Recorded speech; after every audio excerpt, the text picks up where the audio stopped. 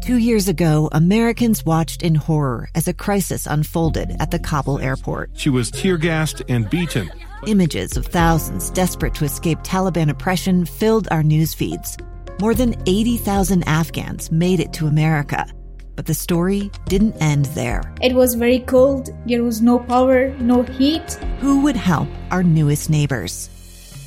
I'm Andrea Smartin. In Stranger Becomes Neighbor, you'll hear the stories of some remarkable refugees who left their homes and their dreams behind, only to start over from zero. Their only possession was 3 blankets. And you'll meet Americans who stepped up to help them. You want me to come when you deliver your baby. What can one person do in the face of an international disaster decades in the making? That's Stranger Becomes Neighbor. Find us at kslpodcast.com. Follow us on Apple Podcasts or anywhere else you listen. Inside Sources. Inside Sources. Inside Sources. Where KSL offers Utah deeper insights on the news. Host Boyd Matheson divides rage from reason and elevates the conversation on issues crucial to our community. On KSL News Radio 102.7 FM and 1160 AM. The news out of Ukraine seems to change by the minute. But there are some important questions that are staying the same throughout this whole process. Many of those questions are around what the U.S. should do, how the world should respond to Russia, and what does that mean for possible future conflicts in other places around the world. Time to get beyond the headlines. Let's begin. Think you know the news of the day? Think again. Well, we are keeping up to the minute with what is taking place. It's about 10 o'clock p.m. in Ukraine, and of course the nights have been the moments where Russia has inflicted the most damage in terms of a lot of those rocket attacks and other things as they try to march their way towards the capital of Kyiv. And we're going to keep our eye on all of those. The resistance, of course, has been much stronger than anticipated. There was just a briefing by the Pentagon and the Defense Department talking about that the fact that they anticipate that Russia will continue to learn from the mistakes they've made thus far in this battle, and that will continue to change and cause them to evolve as things move along. So we'll continue to follow all of those pieces of the puzzle. We'll bring you any breaking news as we follow all of that. But we want to go to some of these questions, some of the underlying questions of how we got here, what we could have done, what we should do now, and more importantly, what do we do next? What does this mean for future activities, and how do we deal with Russia and China and others moving forward? And so I want to go to Senator Ben Sasse, Republican from Nebraska. He gave an interview to CNN over the weekend, and what he laid out in terms of things that we should be thinking about and should be talking about is still relevant, and I think an important talking point for us as we try to explore how we got where we are, but more importantly, what do we do moving forward? He started out by outlining what is really needed in Ukraine.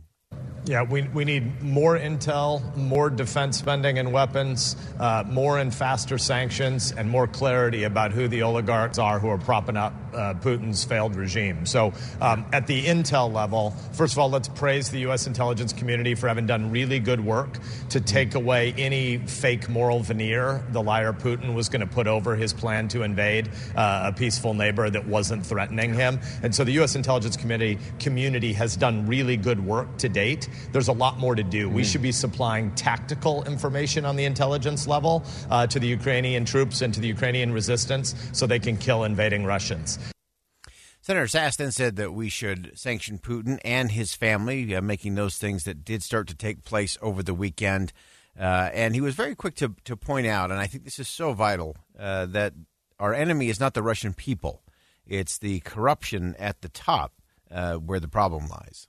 And we should, in addition to sanctioning him, we should have a massive information operation. He does lying all the time. We should do truth-telling. The Russian people need to understand how much money Putin and his buddies have stolen from them. Our enemy here is not the Russian people. It's the corruption at the top of that regime that is invading a peaceful neighbor. I mean, Putin is evil, and he has will, and he has weapons, and there's no freedom for the American people to believe we can just look the other way and pretend that this isn't happening.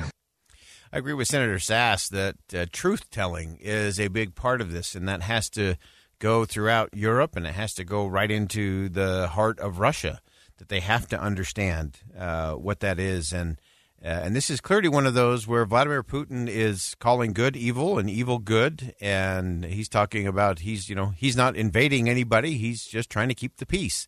He's just trying to be helpful. And the only way you battle that is you have to have this moral judgment in terms of what is truth. And part of it is we have to do that and figure out ways to get that information inside of Russia so the Russian people can see and sense and know that for themselves. But then we also have to make sure that our leaders continue to call out what it is and to call out the truth in terms of what is happening and what Vladimir Putin is doing. I was a little surprised, to be honest, that President Biden didn't say anything over the weekend.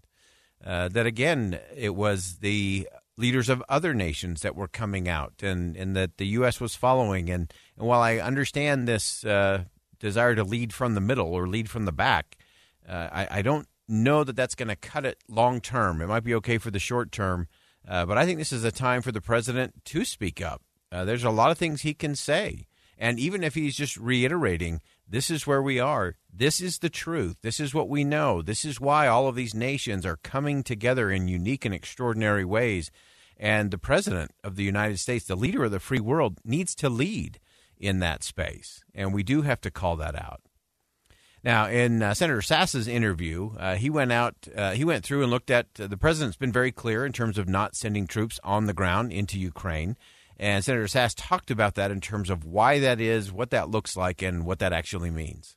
I think it's pretty clear that there aren't going to be any U.S. troops on the ground in Ukraine. There's lots of mistakes that we as a nation have made over the course of the last 20 years. Obviously, you can go back to the Budapest memo where we told the Ukrainians, hey, give away your nukes and we'll help we, the U.S. and Europe and even China, frankly, said we'll help guarantee your territorial sovereignty. There were a lot of mistakes made long ago where our word wasn't kept. But if we just want to focus it on the last 7 or 8 years, since 2014 when Putin shot down a civilian airliner and when he took Crimea, and then that had the predicate of 2008 Georgian invasion, 2004 poisoning of his political opponents.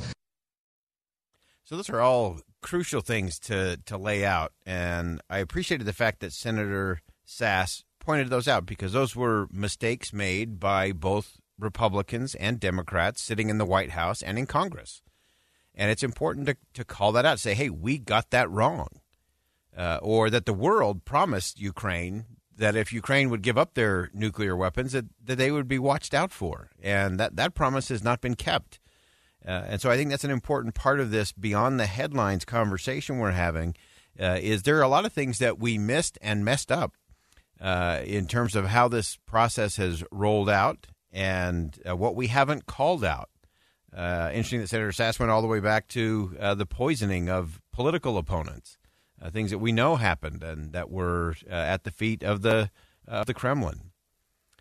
The final part I want to get to with Senator Sass today was his conversation where it ended, which was by pointing out that President Xi of China is using the Russian attack to analyze what a war with Taiwan and what that might look like, not just in terms of Taiwan, but how the rest of the world might respond. Russia, as you know, has 11 time zones, and they were able to move their military from the Far East to Belarus so they could invade from the north because Xi wants to see the U.S. Humiliated. He wants to see Europe destabilized. He wants to push and prod at what a cyber hybrid war looks like and see whether or not the U.S. and the West have will, because he's using Russia as a scout team offense for his plans to seize Taiwan. We need to demonstrate not only to Putin, but we need to demonstrate to Xi that there's stuff we believe in, and that right now that means putting our money where our mouth is and having President Biden send up an emergency defense supplemental so that we can adequately arm the Ukrainians.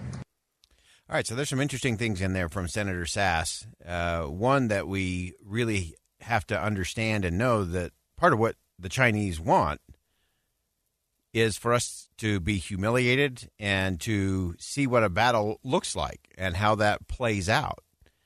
So don't think for a minute that China's just standing back.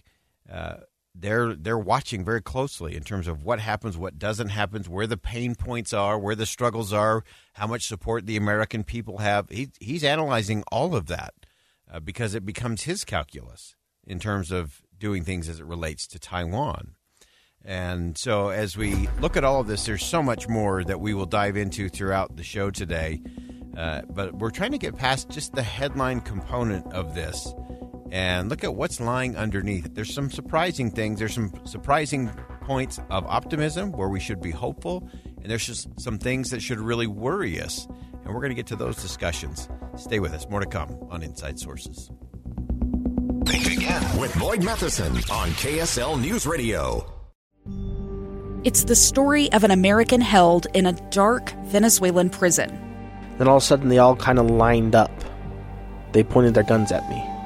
And this is the point where I thought, I'm going to die today. I'm Becky Bruce. I spent a year working on Hope in Darkness, which now has more than 2 million downloads. Find it on kslpodcast.com or wherever you listen to podcasts.